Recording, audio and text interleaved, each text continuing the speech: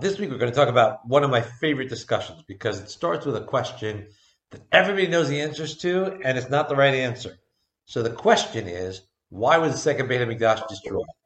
And the answer that I'm pretty sure everybody knows we'll come to later because that's a Gemara in Yoma, and we'll get to it.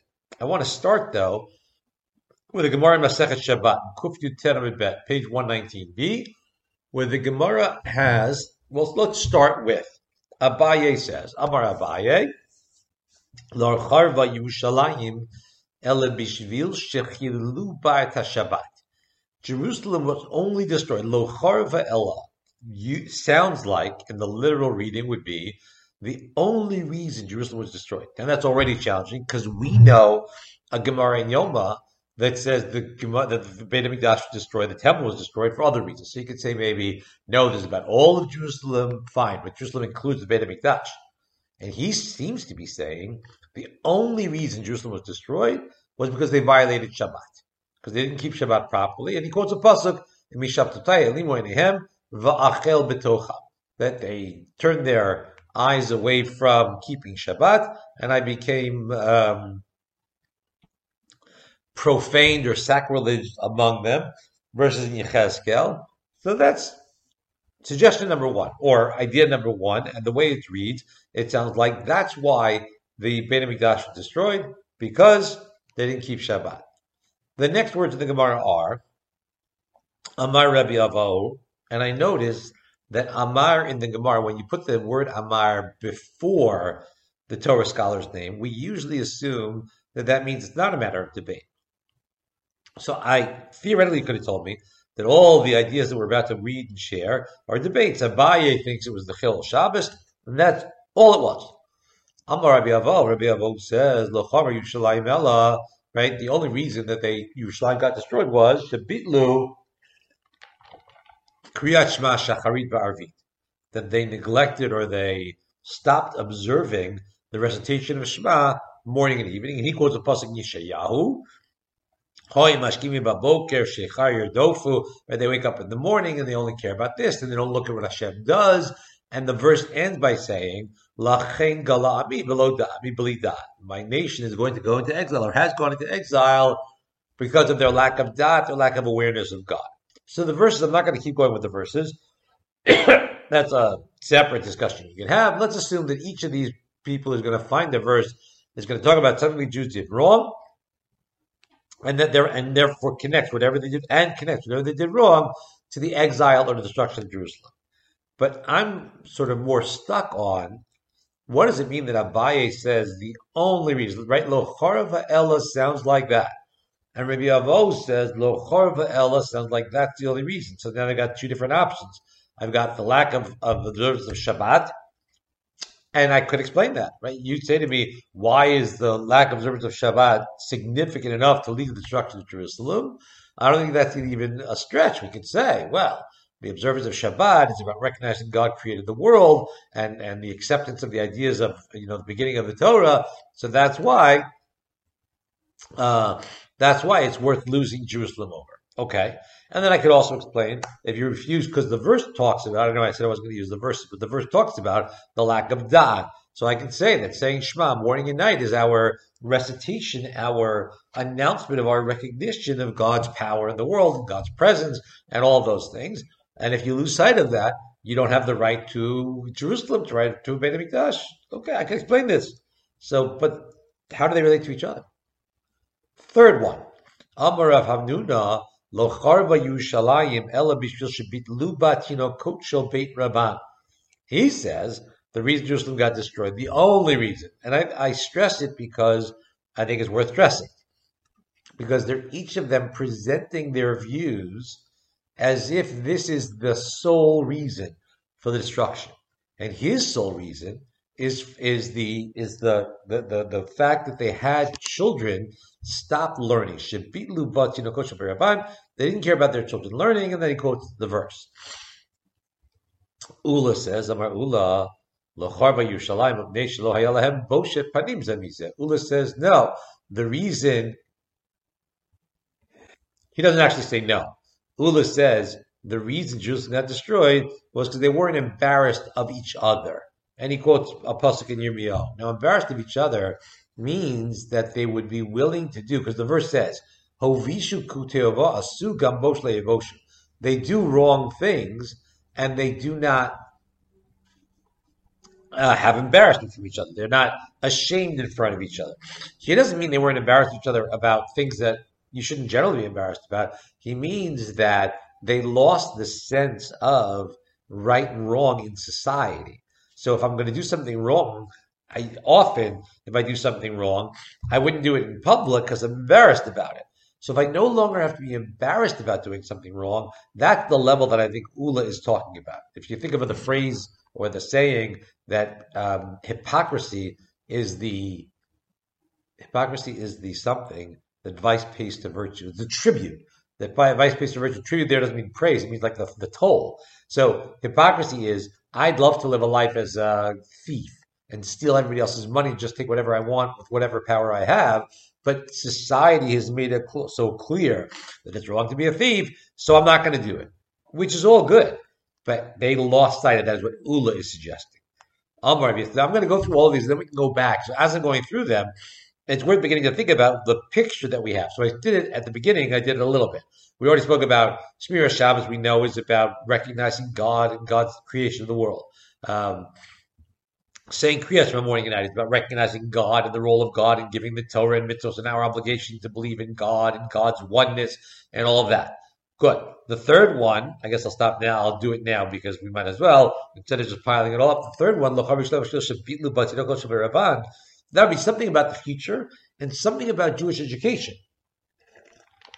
And there's something about Jewish education, I think, is also about a transmission of social values. If you think about, and I'm trying not to editorialize, but if you think about a world in which let's take big extremes maybe. Imagine the difference in the communication to our children if the only Torah required of them were to be 2 afternoons a week, 2 hours after school. That's one set of values. And the other option is that, let's say I have my kid go to school from a young age, where he goes to school, he's in school by, 8 in the morning and gets back at 6 in the evening. So you can talk about what age that's appropriate, or this, or 7 in the evening.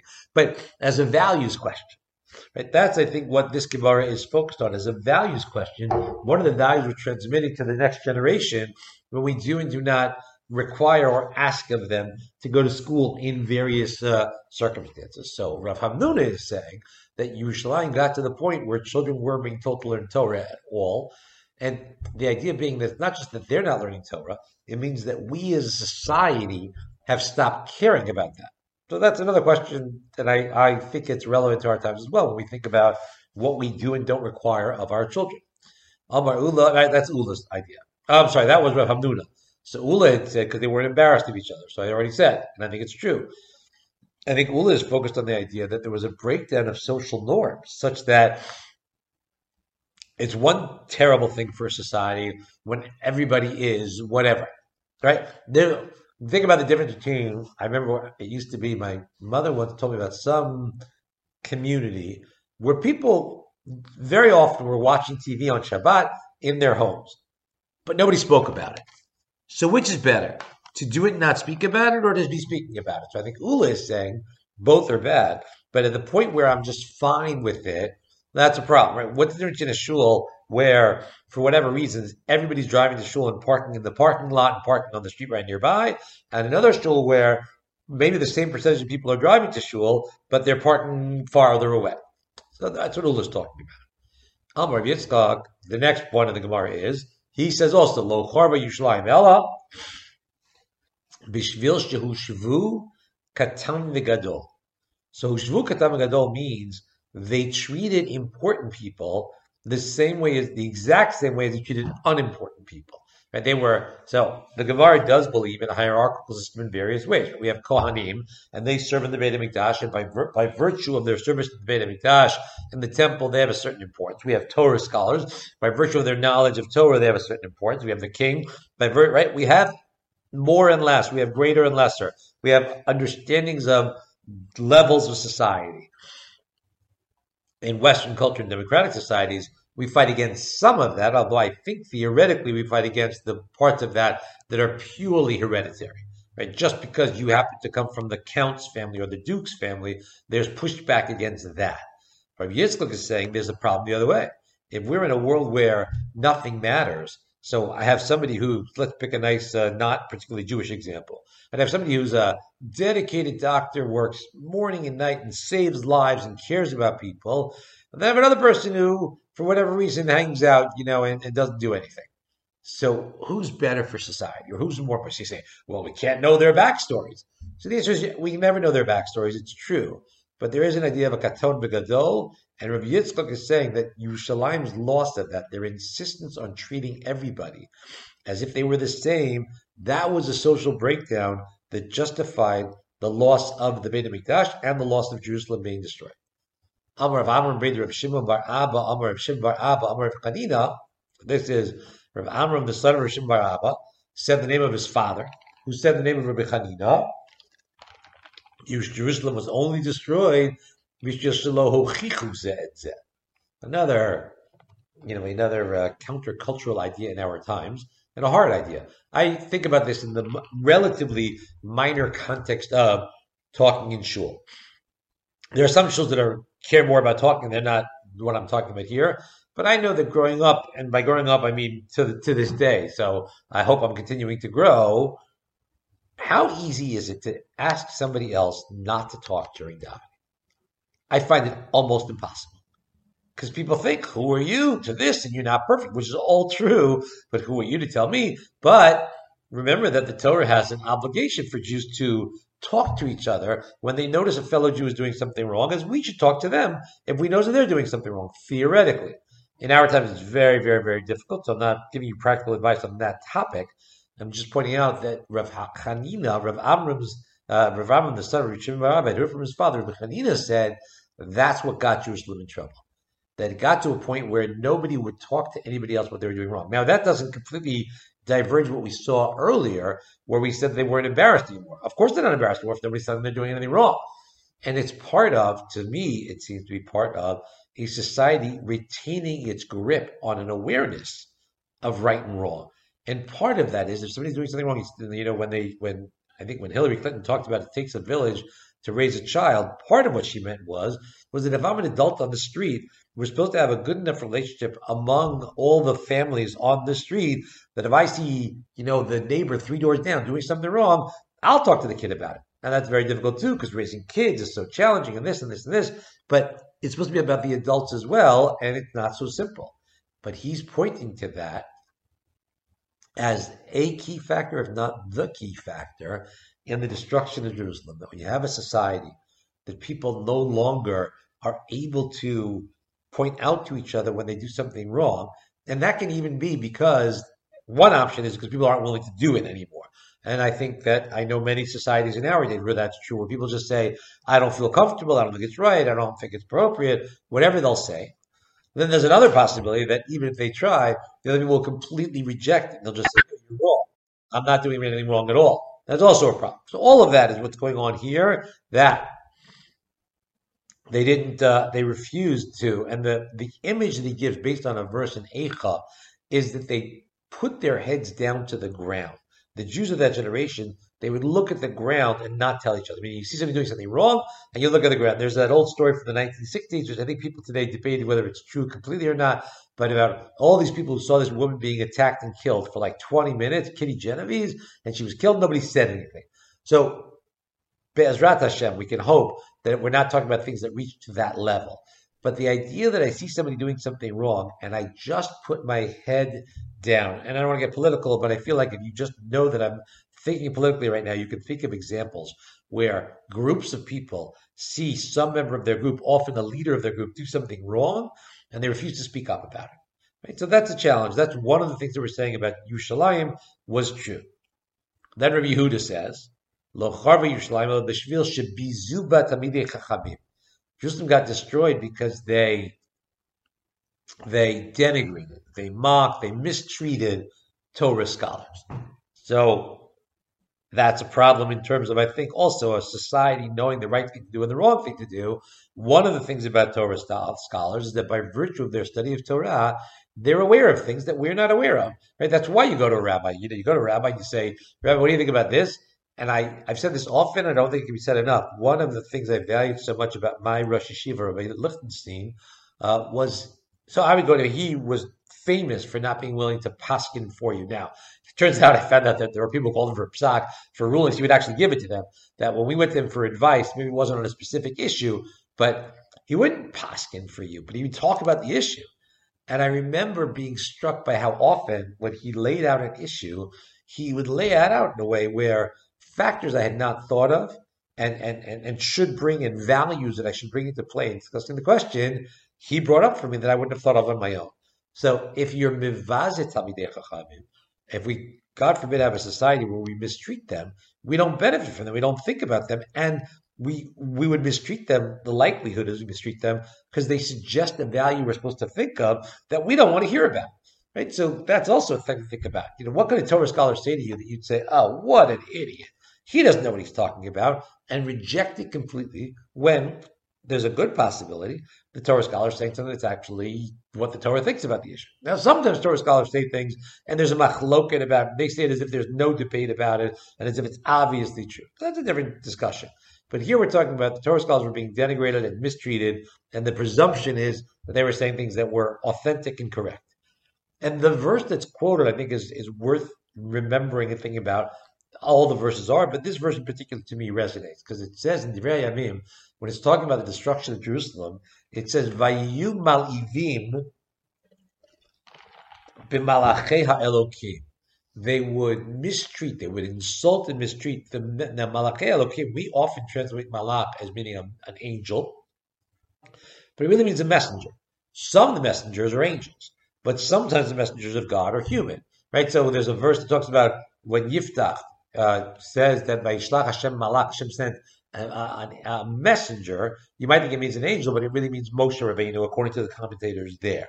So here too, they would mistreat the messengers of God, and Rabbi Yehuda is saying those messengers of Yehuda are the Torah scholars, because the next part of the verse is Vozim Varav, and they denigrate God's word, and then they mistreat his prophets. So the malachim are not the prophets; they are the Torah scholars. And then the verse goes on, Alein Marpeh, right, until the point where you couldn't fix it, and that's why Jerusalem got destroyed. But the Gemara, their comments, what does that mean? Alein Marpeh, there's no fixing it. Amar Vida Marav, Vida says Nimarav, Kol hamivazet hamidei chachamim ein lo refuah lemakato.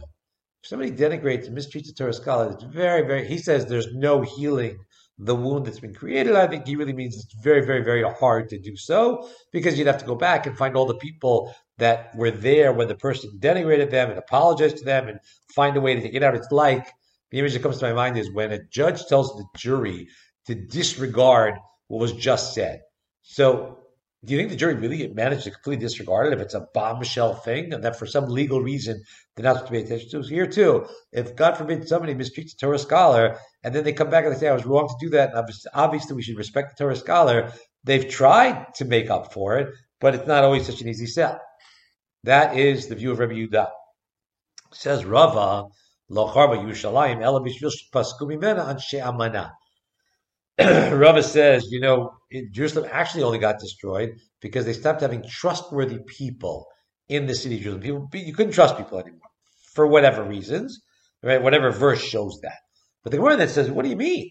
We have a counter idea. Rav Katina once said that even at the last moment of Jerusalem, before Jerusalem's destruction, you could trust the people there. And he quotes a pasuk in Yeshayahu that says that, if one person grabs another person and says, you have a garment, you be our leader, and the person will say, I'm not your leader, I can't be your leader. Right? He says that because, so the Gemara's answer is, and I think this is an answer which is on its own very remarkable, the Gemara's answer is, that's about Divrei Torah. That even at the last moments of Jerusalem, if somebody said to somebody else, oh, you're a Torah scholar, you should lead us, they would be honest about it and say, I'm not a Torah scholar. But when it came to business and money, there you couldn't trust anybody. And that is what Rava is saying was the reason for the destruction of Jerusalem. Lo charva Yerushalayim ela. So first question is, how can it be that all of them say lo charva ela? It only got destroyed for this, and then each one be treated by our Gemara as not a debate. Remember, it says Amar rather than Rabbi Yehuda Amar. Usually when we have a debate, we say Rabbi Yehuda Amar, Rabbi Yehuda Amar, Rabbi Yehuda Amar, right? We usually say it that way. So if you're not going to say it that way, then you're implying there's not really a debate here. But it sounds like a debate, because if I say to you, the only reason Yerushalayim got destroyed was this and this and this.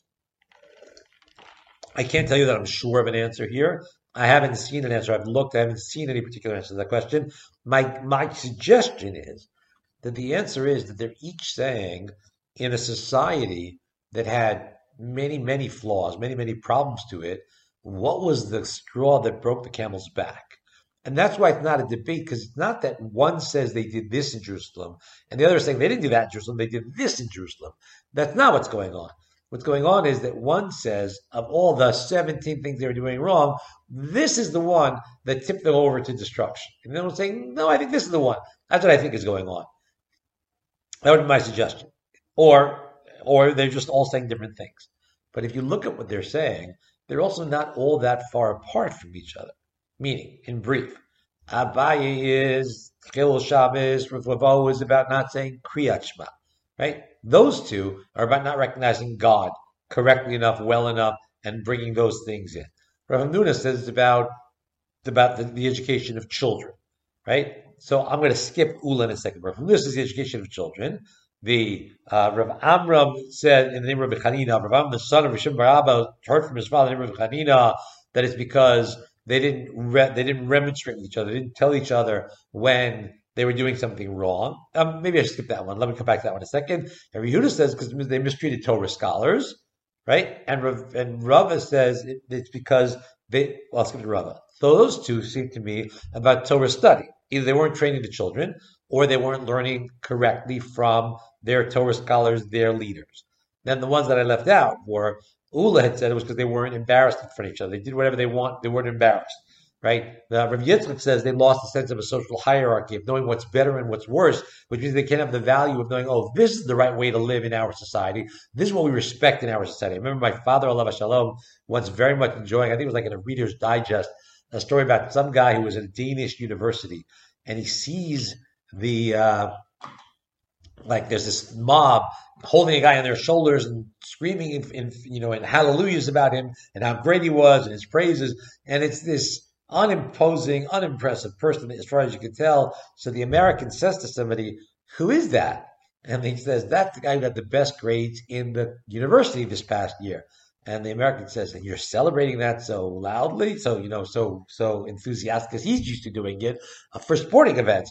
So the guy turns to him and says, what do you go to university for in America? Right? So that's the issue that's going on here. Right? If you're not willing to say this person is more important than that person, you're not willing to talk about what your values are in your society and articulate those values so the people are supposed to stick to them and keep to them. And that's the Rav Amram also, the son of Rav Shimon bar Abba, the idea they wouldn't remonstrate with each other. That's the same idea. And then I think it also fits with Rava's idea about there were no trustworthy people on monetary issues anymore. So you end up having a lot of sort of agreement about basic lines of what's going on here. There's either the possibility they lost sight of God, or the possibility they lost sight of Torah, and that could be in terms of the children or in terms of their treatment of Torah scholars, or they lost sight of social values. And the social values could be things like they weren't willing to tell each other what was right and wrong. They weren't embarrassed about doing something they should have known was wrong, right? There's a big difference between when somebody lies in their private life, or they lie in public blatantly in a way that everybody knows about, nobody cares, nobody says anything, says anything. They praise that person and they make that person a leader. What does that mean? Right? What does that mean about the social values?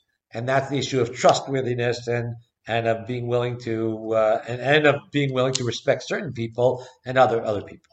So my suggestion is that we read the Gemara in Shabbat. We're being taught a lot about the destruction of Yerushalayim, and the reason it's not a debate is because they're not debating. They're saying, if you looked at Jerusalem, this is what you would have found. You would have found a city that lost its connection to God, lost its connection to Torah, and lost its sense of values as a society and of the importance of the necessity of communicating values to each other as a society. That's the Gemara in Shabbat, and I think it's a remarkable Gemara. I think it's a very illuminating Gemara. And to me, as I'm talking to you now, it reminds me of the Rambam in the 5th chapter of the laws of Ta'anit, of the laws of fast days, where the Rambam says that when we fast on these historical fast days, we're fasting over the sins of our forefathers that we continue. He says something like, we fast for the sins. We've seen this together. We fast for the sins that we do, that they did.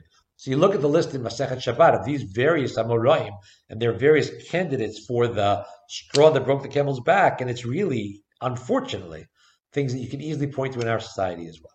So step one in our discussion today has been, and remember, it's never about, in my mind, about dumping on the people of the past, nor even about dumping on people of the present. Right? When I say, and we still do this, I'm not saying it to say, oh, look how bad we are. I'm saying it to let's point to where we can change in the most productive ways. And if I know that these are the things that the Gemara understood to be crucial to the destruction of Jerusalem, then those are the things I should work on first, because they'll be the best way to avoid future destruction, to get back to a consolation, to get back to success. So that's why I bring that up. Now, of course, the elephant in the room is that many more people know the Gemara in Yoma, which says the first Beit HaMikdash was destroyed because they did terrible sins. They worshipped other gods. They committed sexual sins of a serious level, and they murdered each other. Right? And you have verses for all of that. Then the second Beit HaMikdash, right? The second Beit HaMikdash, the Gemara says at the time of the second Beit HaMikdash, they were studying Torah. Gemara and Shabbos seems to contradict that, but whatever. And they did mitzvahs, and they were good, did kindness to each other, and they got destroyed because of sinat kinam, because they allowed faceless hatred. Now, I will say that I think that a Gemara like this becomes famous because it's what I call an apple pie Gemara, right? Meaning just like baseball, hot dogs baseball, right? Hot dogs baseball, apple pie and Chevrolet in the old commercial, right? So everybody's behind apple pie. Nobody's against apple pie, right? So here too, it's one of these Gemaras where I can say, we have to do better sinat kinam. One of the great things about it also is that based on the human condition, we'll never completely wipe out sinat kinam. So I can say that, and to me, the danger in it is that it excuses us from other important areas to work on. So I'm not saying that we shouldn't work on baseless hatred. We absolutely should work on baseless hatred. And to the extent that that contributed to the destruction of the second Beit HaMikdash, second temple, we need to fix that up. But think about a Gemara Shabbos in 2, and then think about these 2 more Gemaras. Gemara Bava Metzia on 30b says, Rav Yochanan says, Lo Charva Yerushalayim, we're back to that world. The only reason Yerushalayim was destroyed, then you can wonder why it's not in Shabbat as well, different discussion, Ela al Shedanu Badin Torah. He has another danger, and here it's not a neglective Torah. Here he says they insisted on the letter of the law. Right? So meaning the Gemara says, what? They should judge some other law? He says, no, they didn't do lifnim mishurat anything. They were never willing to forego their absolute legal rights. And then later in Bava Metzia on 85a, he just says the name of the Rab. Why does it say, and he quotes the pasuk in Yirmiyahu, where Yirmiyahu says, who is wise enough to understand, right? And that Hashem has said, why did the land get destroyed? And on Pei I'm bet 85b. So nobody can figure it out. The Chachamim couldn't figure it out, which is striking because we've just seen a whole bunch of ideas about it. So if you just think the name of Rab, nobody's got the full answer, right? And the prophets didn't have the full answer until Hashem came along in that same next verse in Yirmiyahu and says, "Vayim Hashem alazvam et Torati asher natati lifnehem." They abandoned my Torah, but says Rav Yehuda right there in the name of Rab, right there. I don't think it means they abandoned Torah in observance necessarily. It means they didn't make the Birchut HaTorah. They didn't make the blessings of the Torah, which is assumed to mean that they didn't have the proper reverence for Torah, which is another issue to think about and bring up. What is the level of reverence that people have for Torah in our times? Tosfos in Bava Metzia on 30b says what I've been trying to say before. He says, when it says that it only got destroyed for this reason, and there just one answer was given in Bava Metzia, whether Yochanan saying that it was because they stuck with the letter of Torah law, but Tosfos says, he says maybe it's both. Now, the weakness of that answer is that Rav Yochanan and others said this is the only reason. So it's hard to say why you would say, no, maybe they both caused it. I believe the answer is that we're saying it's all out there, and then the question is which one of them tipped us over. But what we end up having is a discussion about when society gets destroyed. I believe what's being suggested here is societies don't get destroyed because of one particular thing. There are 8 million stories in the Naked City.